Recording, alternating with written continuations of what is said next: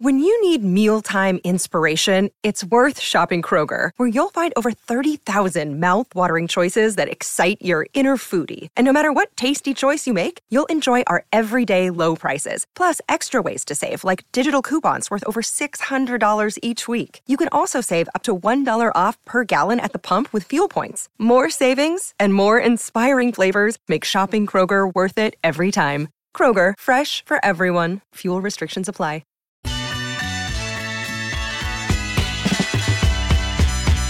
Just like that, the second hour is here. Hot Mike with Hutton and Withrow across the Outkick Network. 610 Peabody, our location, with E-Hop Beer and Old Smoky Moonshine. Chad, first hour, flew by. Got John McClain coming up in 20 minutes. Always great NFL discussion. Hutton, Black Friday football for the NFL. Yep. Not a huge hit. 9.6 million, which is a decent number. But that would be that's lower than any Thursday primetime game of the year. 9.9 million was Jags Saints on Prime Video on Thursday night. Okay. So the Friday afternoon specialty Black Friday game, not a huge hit by NFL standards, which is lofty in year one. Yeah, but there are networks that would kill for that number, right? I wonder there's a couple of thoughts. The 10 million that tuned in, right? How long do they stick with it? And the second thing that comes to mind for me is, what was the translation from that to the Amazon Prime deals that they were pushing? You know, the ads. And it's not even about pushing to Amazon. It is, but you also have advertisers who want to put their Black Friday deals out, you know, with a QR code or whatever. That's where they're going to really make their money, and they certainly have to because of the billions that they're going to end up paying for this. But I think it's more... I'm interested to see how they tweak this. First, they've got to. At some point, you have to get in whoever's ear is whoever's talking. All they did is talk about this is the first ever, we're making history, the Black Friday game. Like, okay, say it once, say it twice, and then stop. We were inundated with that. I like the idea of the Black Friday game. The NFL owns another day, and by and large, I don't know of many guys that are going Black Friday shopping. Right? So I think, what are they doing? They're looking for a reason to watch some ball on a day that they're off. It makes a lot of sense. Now it's got to translate to where we're headed and how they adjust to what worked and what didn't work. Because watching the I did think it was a well-done broadcast. I just don't know how many people wanted to tune in and watch that game, watch Tim Boyle play quarterback. Yeah, I mean, one of the more interesting parts of the game was when Al Michaels claimed that Mike McDaniel stole his soon-to-be wife, or wife at the time, from one of his players, which McDaniel, in a funny way, had to say that's not exactly how it went. He said the skeleton of the story is correct, but what actually happened was they talked for like 45 seconds, and I jokingly said, stop dancing with her, and then I met her, and she later became my wife to this day. And mother of their children. So that part was good. And if you haven't watched the game itself was bad. Yeah, but it was of the 4 games, it was the worst game on the slate. Yeah, I think it would be better on a Friday night. That I don't know. May sound counterintuitive on a holiday weekend to have a night game like that, but I think it may do better there. So if we're just spitballing here, I think more people are just eating leftovers and hanging out and being fat in the afternoon, looking for a reason I found to just myself watching. Watch football. I'm trying to think of what. There were multiple college games on at that time. I want to say it was Missouri, Arkansas, and maybe Tulane, UT San Antonio. I found myself watching more of that. I did tune to the Prime Video broadcast to see those ads. Yeah. And it was really just the first one was the one that was interactive, where you click on the screen or there's a barcode on the screen and you get specialty offers through whatever company it was advertising to start it. Then it went into more traditional ads after that. So just the games that were on Friday in up against it. You tell me where they were slotted here. I didn't tune into Oregon, who won 31-7. Penn State blew out Michigan State. Texas won 57-7. That was at night on NBC.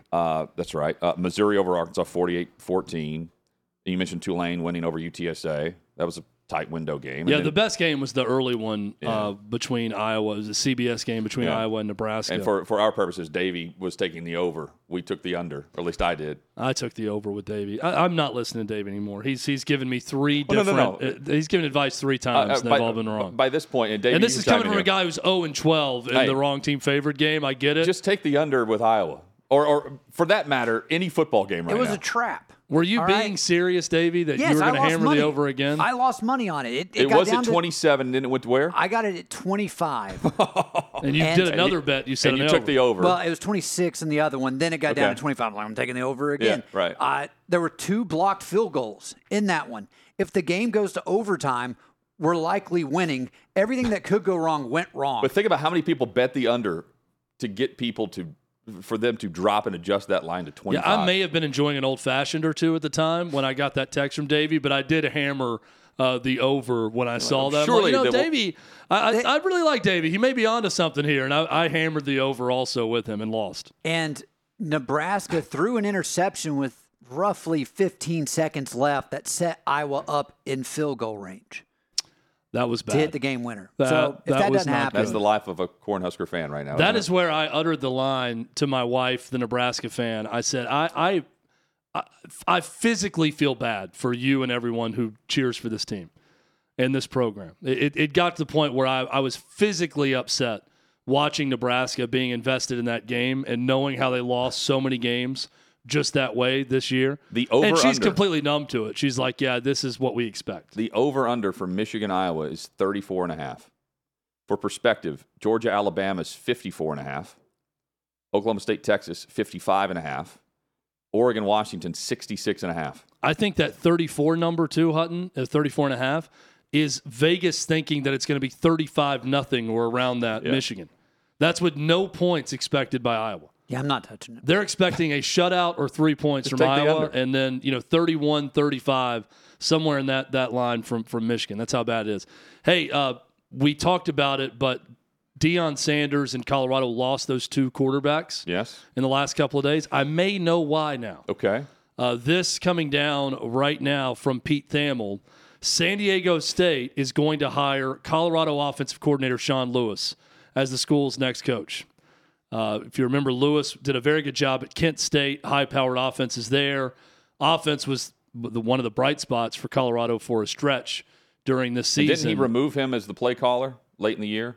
Yes. Deion? Yes. And I think that probably led to him bolting for – that's a good job, too. He's just moving further west. He went from Kent State to Colorado. Now he's in San Diego at San Diego State. And it's interesting he left the head coaching job there. Was it Pat Shurmur that I think he elevated as play caller? Yes, for the final 3 games, I believe, is what they did. I think there was a lot of problems between Lewis and Deion Sanders, butting of heads. Not but the he only gets a head coaching gig, I don't believe, so far. Deion, some of that instability though could have led to losing the 2 quarterbacks in back-to-back days. Sure. So we've mentioned this throughout the season. I can't really point to Deion Sanders sounding like he's a first-time Power 5 head coach who doesn't have the head on his shoulders and doesn't say the right thing, or if you don't believe it's the right thing, it's perspective and he gives thought to it, and it's different and it's refreshing to hear him at a podium. He's old school. I love that. What he's doing whenever he's discussing last week, hey, we're not going to be an ATM here at Colorado. Well, Chad, don't you believe it's because they can't be? That's why he's asking for more donations, saying we can't compete unless we raise more funds. And if you think about it, he's taking a page out of Nick Saban's playbook here, because Saban's also said, we're just not going to pay kids to come to Bama just because they're demanding a certain number. That's not going to happen. You're going to have to earn it. And you think Alabama's not doing that anyway? It's a perception, not a reality. And I think with the comments that he's making about wanting to raise more money, or we can't compete at the level we need to with the others, to the Colorado fan base, that's perception for them. The perception for the players is you got to go through prime time. if you want the NIL and you want to raise your stock once you get on campus. Am I wrong? No, his line is, if you play good, they pay good, is what he says. And he said that in his response about we're not going to be an ATM. He said, but if you come here and you perform, you're gonna get NIL money. You're going to get paid. We'll that handle way. the business later. Now he's understanding he's losing recruits. They have 8 guys committed in this class of 2024 that's about to have their first signing day in a couple weeks, which is crazy low numbers. It is not going well recruiting-wise for Deion Sanders, which does surprise me. Deion's sort of a walking contradiction in a lot of ways. He is refreshingly old school in his approach in a bunch of ways. Now, he's also a guy that will be very new school in certain things that he says. He kind of contradicts himself left and right. Over the weekend, I watched Bye Bye Barry, the documentary about Barry Sanders on Prime Video. Terrific. Highly recommend. But Deion Sanders and Barry Sanders went in the same draft class. I think it was, Detroit passed on Deion and took Barry Sanders.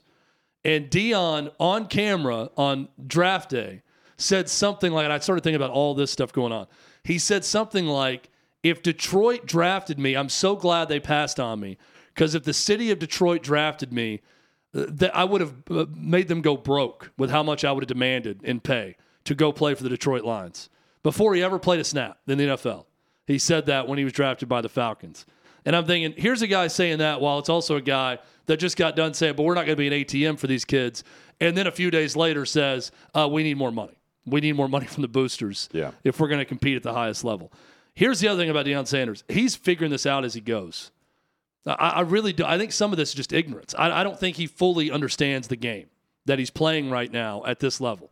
And he's going to learn it. He's not dumb. Yeah. He's going to figure it out. But I think some of this, Hutton, is just trial and error. Well, for a new coach at the Power 5 level in year one, where he says some things in an honest response to how he's actually feeling, and then figures out later, oh, maybe I shouldn't have said it that way because this is actually reality of what we need. Yeah, here. and I that's fair. I think, too, the ATM, we're not going to be an ATM. It's not going to happen here if you come to Colorado to play football. For me and the Buffaloes, it's because you really want to play football and receive a wonderful education. And because we're not ATM, you're not coming here to get rich unless you're really good and you're coming here with a plan to get to the NFL. And we'll handle the business once you get on campus. You can be in an Affleck commercial with them, right? You could raise that stock. I think, though, the perception and how he's learning as he goes, Chad, I think some of this is based on how, I won't say easy, but he was the one coach who can pick up and leave a program and everyone's following him last year, right? Anyone that he really wanted. Anyone that he really wanted to keep in the top, some of the top recruits, period. At Jackson State, yes. Well, but he was still getting, Travis Hunter, for instance. And Shedeur Sanders is absolutely a Power 5 quarterback. And Sanders is going with him. I understand that.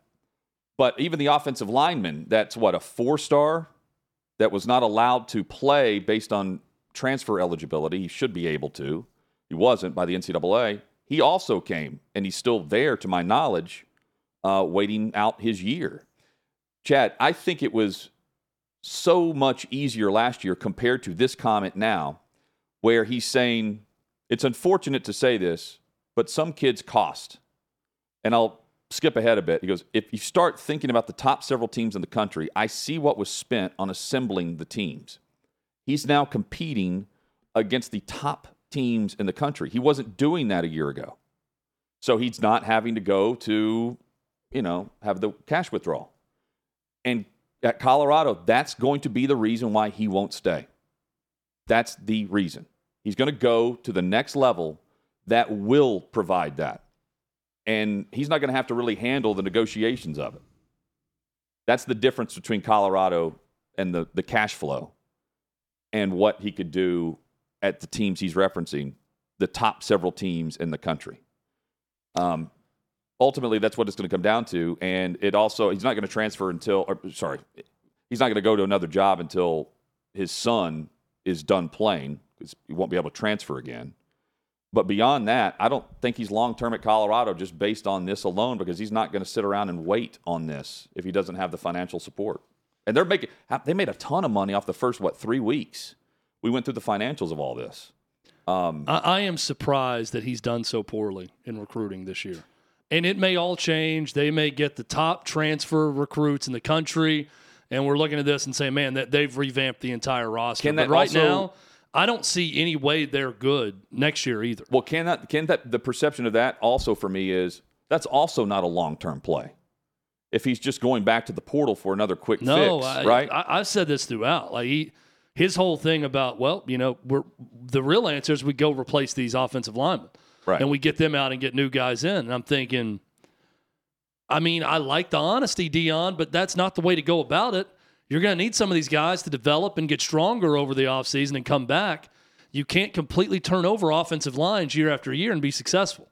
It's never happened before. You got to have some high school recruiting. You got to have some development within your program while also spot adding guys out of the portal. He's not figured out that formula yet. I'm not saying that he's got to figure it out in year one, but didn't work this year. They got off to a hot start, but in the end, I think they're a half game over. They're over-under for the season. I think it was 3.5. They won 4 games. Okay. They need to be better next year. I don't see where they're going to be a lot better next year right now. Now, transfer portal is opening up. They are going to add guys. They will get high school kids also.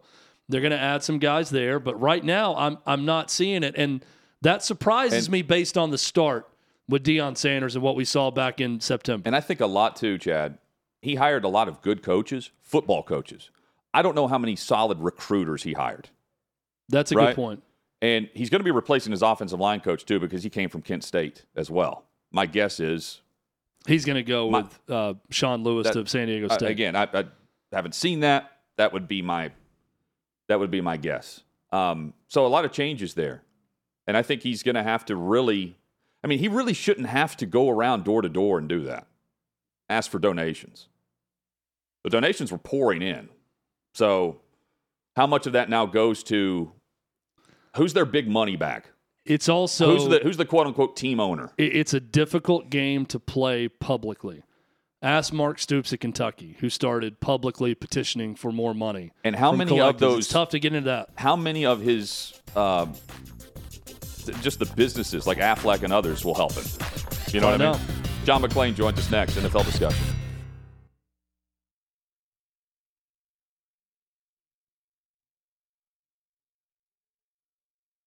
Another day is here, and you're ready for it. What to wear? Check. Breakfast, lunch, and dinner? Check. Planning for what's next and how to save for it? That's where Bank of America can help. For your financial to-dos, Bank of America has experts ready to help get you closer to your goals. Get started at one of our local financial centers or 24/7 in our mobile banking app. Find a location near you at bankofamerica.com/talktous. What would you like the power to do? Mobile banking requires downloading the app and is only available for select devices. Message and data rates may apply. Bank of America NA, member FDIC.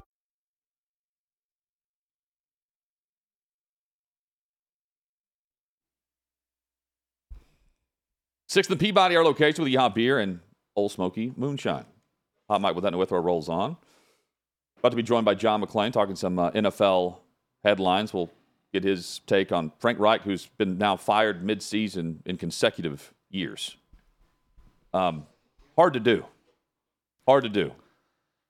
And he's done it with 2 owners that were just fed up with what was going on internally, what a mess. For Bryce Young, who had 2 different play callers this year. Can we be done with Frank Reich as a head coach in the NFL? He says he's done. Okay, good. Yeah. He seems like a very good, nice man. Yes. And I'm all for him getting a job as an offensive coordinator or quarterbacks coach or whatever if he wants to keep coaching. But the retreads in pro sports coaching in general, this could be MLB, NHL, NBA, NFL, it becomes so tiresome. And we've seen enough of Frank Reich at this point as a head coach. And people can blame David Tepper, and I get it. He seems like pretty emotional and a bit of a hothead when it comes to coaching decisions. He acts rash a lot of the times when it comes to coaching decisions. So I get some blame going to Tepper, but some blame to go to Frank Reich in all of this also now with 2 different jobs that he's lost midseason. Yeah, I mean, he started with one play calling situation, flipped it. Offense is awful. Offensive line is horrible. You can say that about a lot of teams. That one was pathetic. It still is. And, Tepper's wanted the franchise quarterback. He was trying to They were trying to lure Aaron Rodgers. They were throwing that out there, right? You've had some other situations where you're trying to get the quarterback to come to you. That didn't happen. And they end up trading up and getting their QB. Now, should you go with Stroud? Looking at what we've seen, yes.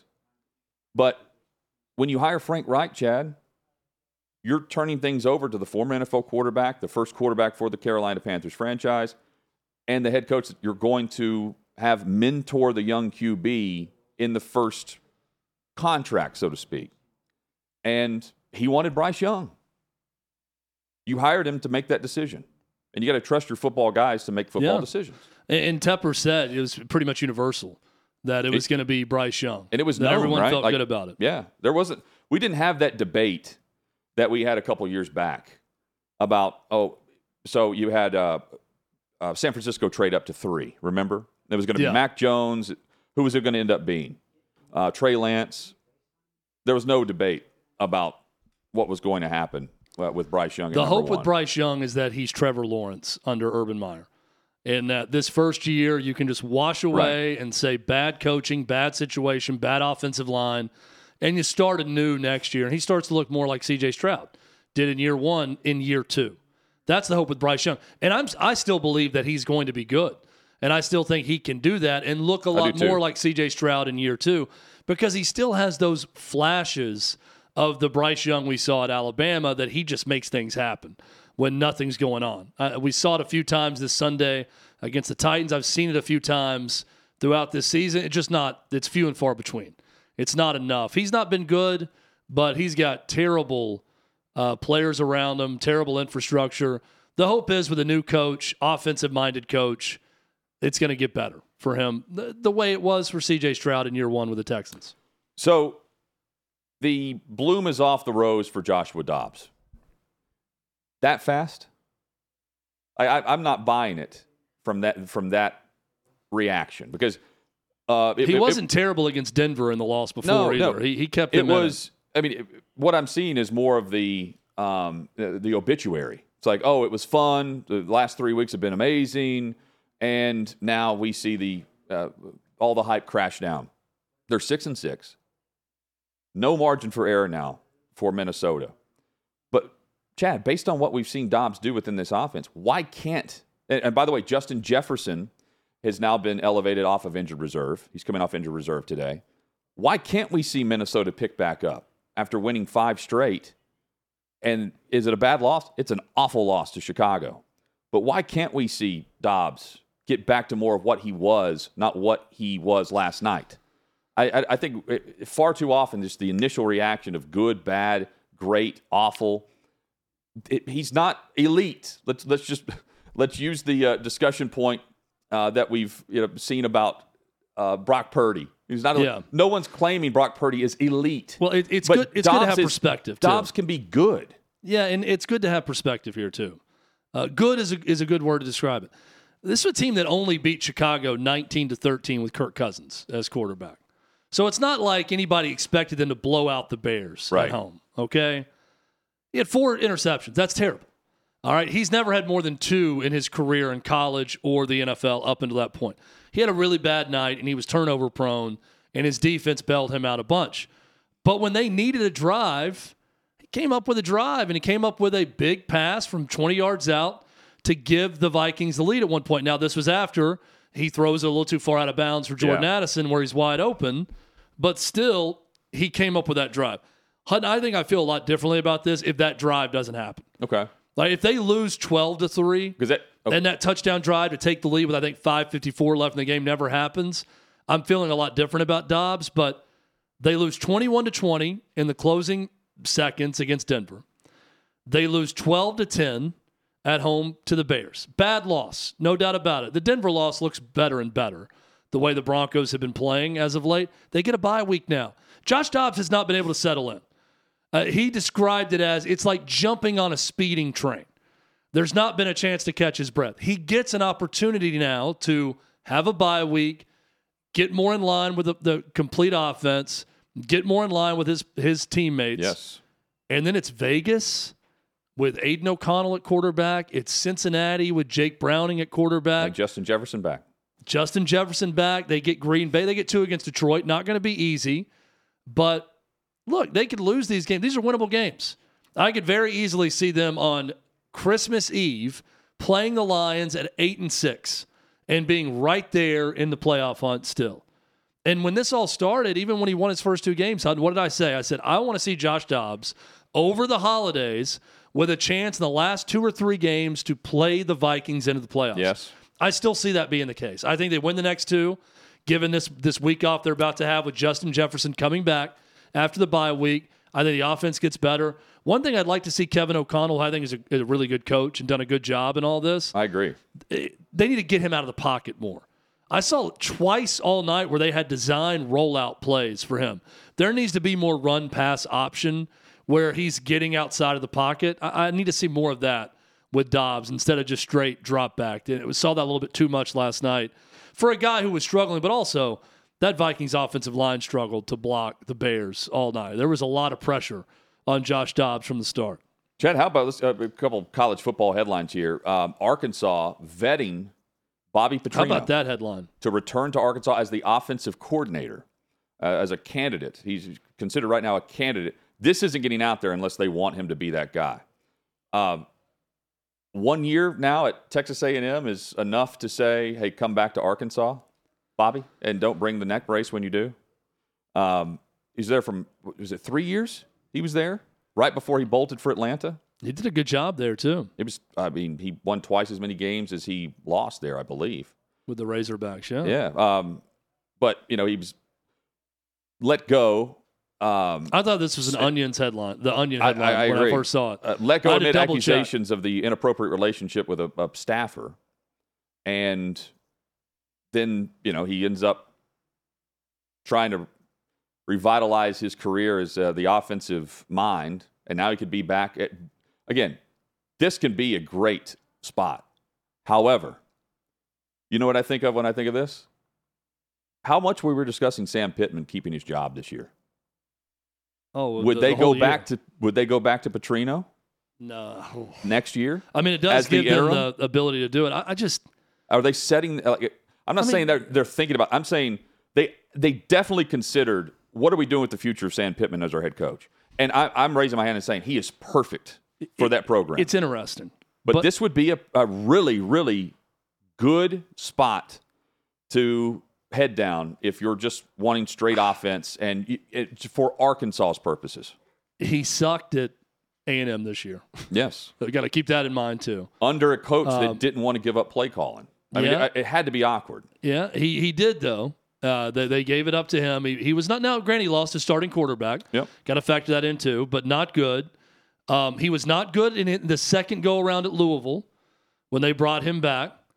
I think Arkansas can do better than Bobby Petrino at this stage of his career to bring back. It's one thing to talk about Mississippi State bringing back Dan Mullen, who was nothing but successful at Mississippi State, went to a bigger job, wasn't successful, got fired. Now you bring him back. Bobby Petrino was successful at Arkansas, but then went on to not be successful at Louisville, not be successful at other stops. Bringing him back as offensive coordinator, I think it's a bad move. I think they could do better with that move. That's one thing. Trying to bring him back to be the possible successor for Sam Pittman, I think Arkansas can do a lot better than that, than Bobby Petrino round 2 for a head coach. They can also, but they've also done worse than Bobby Petrino after round 1, right? Like that's the other thing is we saw that one flash of Pittman, and 4-8 this year, I believe, not competitive. In some games, yes, but by and large, not competitive. And I'm not saying they're setting it up if they're bringing him in for him to eventually be the interim. I'm not saying they're thinking they absolutely are adding that option. And there's no question that Pittman. You think Pittman wants this? I don't know. There have to be Arkansas. They have to be boosters. There has to be friends of the program who are making this happen. I can't imagine Sam Pittman wanting to do this. It's such a weird move. And maybe there are boosters into it. I have to go back and look at Sam Pittman's past because I feel like him and Petrino would have been on the same staff at some point together. So there may actually be a personal relationship with those two. Pittman may have been his offensive line coach when he was there, because Pittman, remember, returned to Arkansas. So this could be a buddy of his that he's bringing back. Okay, but that's the case. I'd have to go back and look at that. But he's also got to hit on this hire or he's going to be fired. Oh, of course. He should have been fired this year. He knows that. Yeah. I mean, he was in trouble this year the way he was talking. So yes, he knows this is the big one. This is the route I would have gone. Not Bobby Petrino. Go find some 29, 30-year-old guy who's coaching at a group of 5 school as a quarterback coach or offensive coordinator, as a play caller that's doing big things there. Go find the next Division II stud that's head coach of a school there that wants to go into the big time, that can call plays. Bring in someone that not many people know a ton about and hand over the offense to them and try to do something different and see if that kickstarts your program and gives you some energy. So you're saying, like, bringing roll back the dice. The former head coach that left in disgrace, fired, is a weird move to me for Arkansas. Just strange all the way around. But it's going with what you know instead of what you don't know in a year where you've got to get it right. That's if it's Pittman making that decision. And I can't imagine, as old school as he is, he wouldn't stick around if he's being told that he's being paired. However, I mean, he's 4-8, and we thought he was all the job. We've seen coaches do that. We've also seen coaches not do that, and they were fired. So.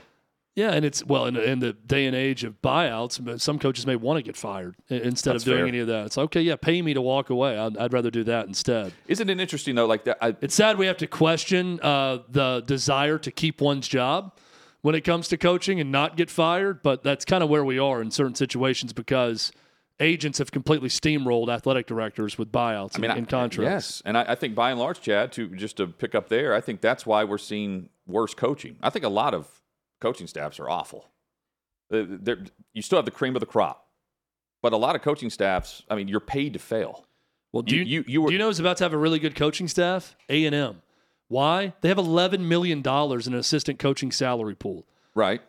I mean, you can go get a $3-4 million coordinator on offense if you want. But the biggest name out there you could go get, because that's a lot of money for assistant coaches. But if you start thinking about the resumes, it is crazy how much guys are getting paid for doing nothing.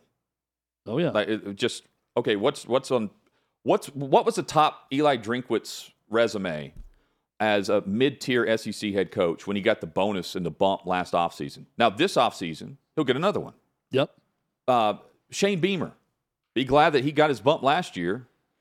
Certainly wasn't going to happen now. Yeah, he's playing for a 7-5 season or getting fired next year now. And he's making $7 million plus. Lane Kiffin hasn't won a big game. He's making Mike Elko got $7 million. $9 million. Exactly. To start in the SEC. And the internal decision at A&M wasn't even Elko. It was Stoops, who gets bonus based on 6 wins, or did, and then he got another big bump last offseason. Like you can go lower than that. Conference USA coaches have a $5 million buyout. That is crazy. And I think by and large, they know if they're a hot seat isn't as hot anymore because you know the parachute that you have and the bundle of cash that you'll have with you, guaranteed. It's not going to be Jimbo Fisher money, but I hate questioning your effort and desire. But we're in a position now where it's fair to question effort and desire of coaches and players at times because of the money involved and sometimes the money to not coach. And you're not allowed to grow with a program. You've got 2.5, 3 years to do it. More headlines straight ahead next.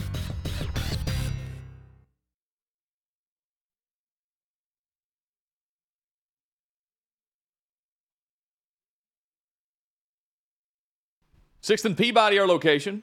Yeehaw Beer and Old Smoky Moonshine. Glad you're with us. Hot Mic with Hutton and Withrow. We promised John McClain, and when we promised John McClain, if we have to go through a hellfire to get to him, we will. And I think that's pretty much what our production crew and John just went through. Well, I was going to say, John will also do that for us, clearly. Yeah. He's proving that right now. John? I don't know. I probably would have given up if I were in John's shoes at some point. Yeah. It was a lot of work. I could hear what was going on. It felt like a lot of work. Did you nearly throw in the towel there?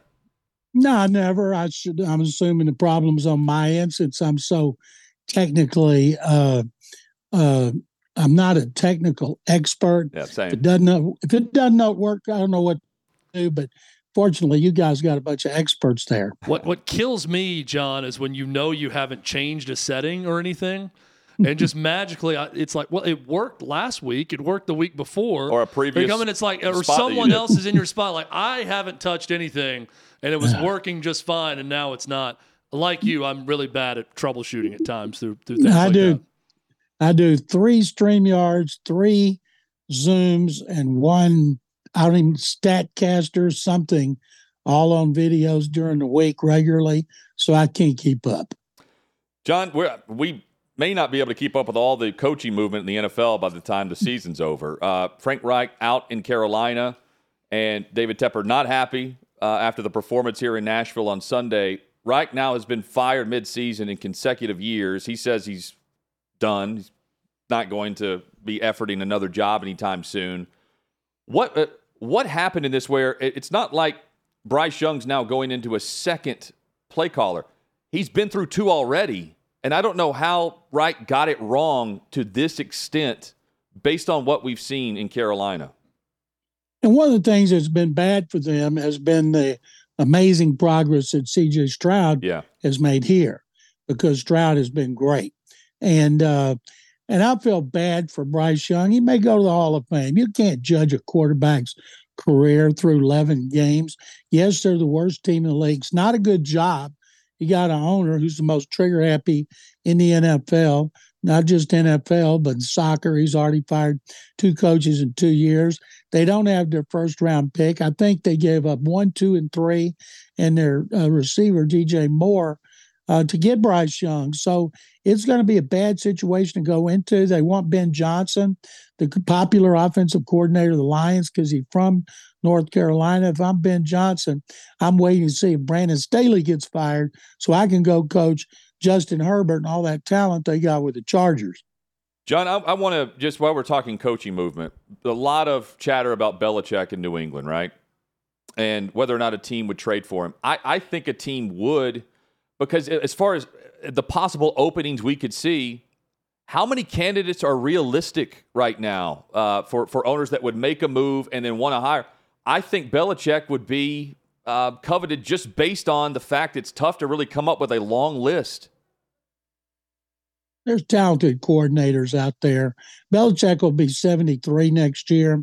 He'd have to have total control, as he has in New England. And it would take him a while to get his kind of players and people in the building who understand, he's God when it comes to an organization. And so I don't see teams trying to get him. Maybe the Raiders, but the Raiders are more likely to go after Jim Harbaugh. Maybe the Bears fire Matt Eberflus and go after Harbaugh. They're trying to get a new stadium. You need a popular coach. You need money. Try to win to get a new stadium. So I don't think there's a big demand for Belichick. The more time goes on, the more we see the Patriot way was the Brady way, because he hadn't done squat without Brady. Is there a surprise hot seat out there for you that you've heard that no one's really talking about? Well, if I've heard it, then it wouldn't be a surprise. But I was looking over the list of coaches who could go, and there's going to be a lot. And there's a lot of people talking about Robert Saleh because he's lost twice as many if he's won. But I don't think Woody Johnson's going to make a change with Saleh, or Joe Douglas, the GM, who has a terrible record since he's taken over, because they put all their eggs in Aaron Rodgers' basket to come back next season at 40 and be able to do what they hoped he would do this year. We all think Brandon Staley's gone. We know Ron Rivera's gone. I can't imagine anything would happen to Brian Daboll one season after he was coach of the year. I do believe strongly Belichick will be gone from New England. Their personnel is deteriorated. Their front office, everything about that franchise has deteriorated. And but I'm looking around the league and I don't see anybody else, but there will be somebody, because there's always somebody who's a surprise head coach firing. And maybe it'll be a team that falters at the end or blows up early in the playoffs, and the owner will run out of patience. Dennis Allen, New Orleans. Yes. I think is another candidate.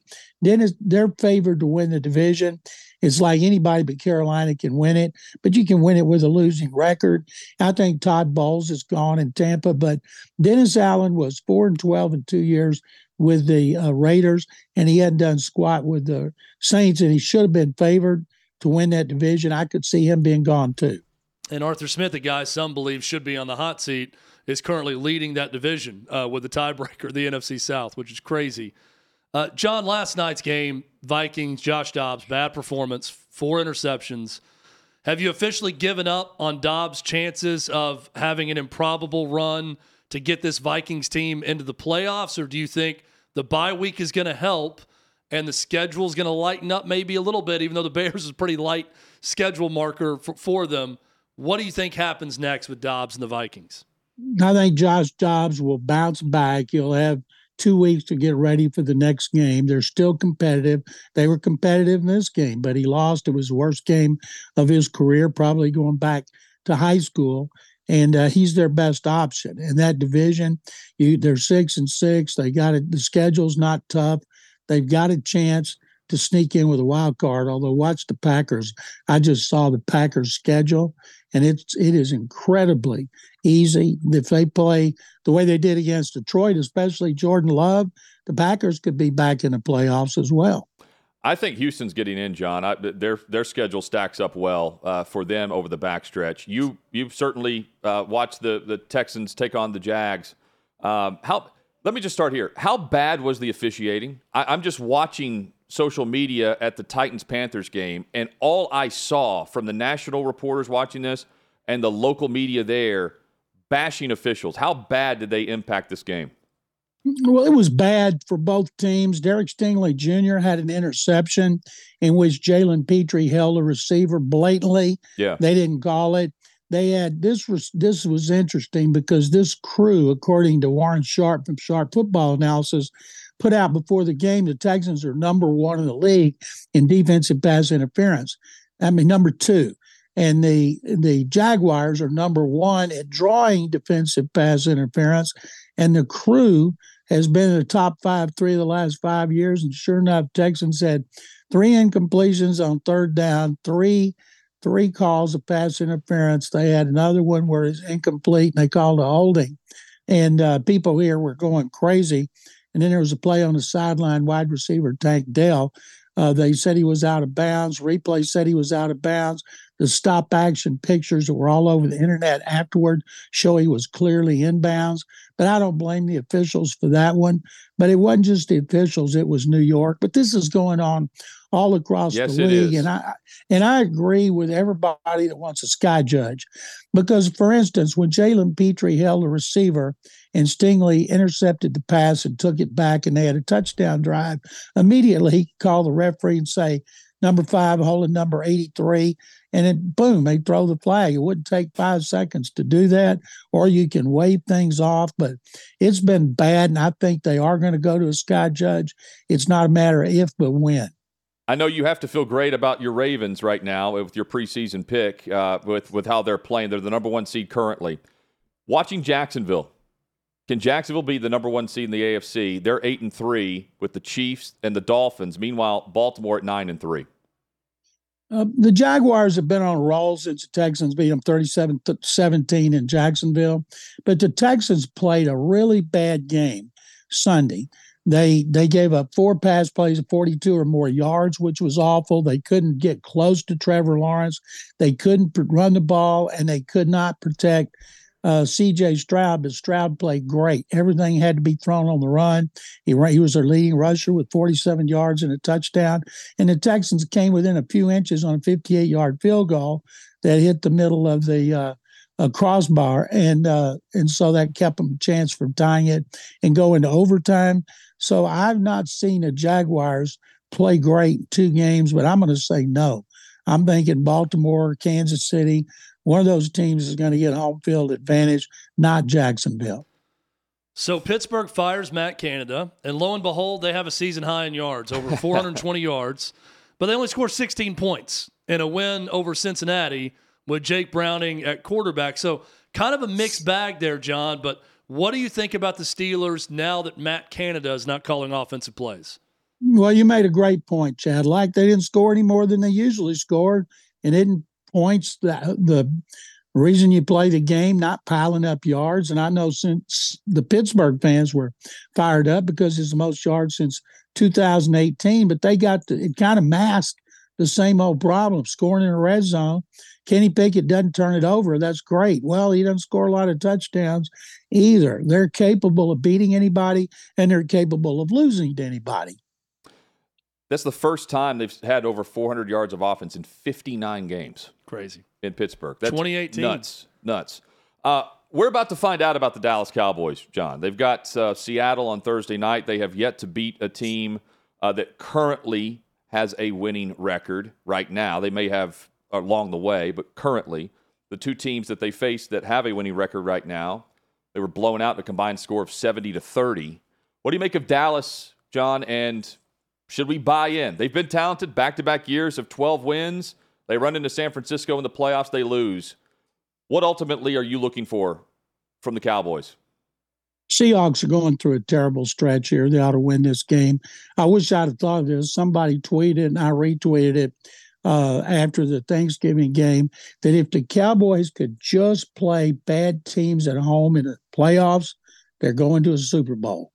And I think they got to prove it. And we've talked about this before.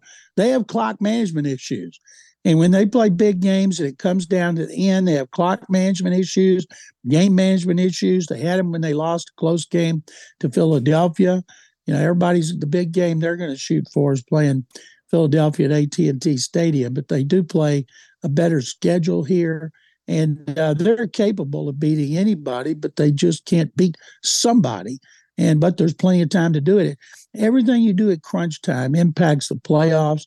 And right now, Dak Prescott's playing great. Their offense is great. Defense is real good, but they still got to prove they can beat somebody good. John, we've got time for 30 seconds on each of these games. Denver coming to Houston. Broncos on a roll with what they've done after starting 1-5. Tell us about this matchup. They lead the league with 22 takeaways. They have given up 8 touchdowns in their 5-game winning streak after giving up 10 in one game against Miami, 16.5 points a game over the last 6. I still think it'll come down to Russell Wilson and C.J. Stroud. Eagles are going through a gauntlet schedule. They continue to win. They host the Niners. This is going to be another great matchup. Great matchup, close game, NFC Championship game preview. It could be. I'm not picking against Philadelphia and the MVP in waiting, Jalen Hurts. Watch Brock Purdy go and win. Then we'll see all these naysayers after a 3-game skid and what they have to say post-game. MVP. That's just there you go. Now, this is also that type of battle, John. Hurts, he's the front runner now. Well, if Purdy leads them to a victory, he's going to catapult up. Oh yeah, and deservedly so. But Hurts, man, he's put that team on that offense on his back. He's run for touchdowns. He passes for touchdowns. Great regular season record. I think I saw they are the first Super Bowl winner to have this record. Super Bowl loser to have this record 11 games in since 1991. Wow. Bills. John, thanks for the troubleshooting. Always great perspective. We'll catch up next week. Guys, thank you very much as always. I look forward to Appreciate your work ethic, John. That's Thank right. you. SportsRadio610.com, at McClain_on_NFL. Coming up, coaches on the hot seat in the NFL, and Schefter is saying there's going to be a lot of movement.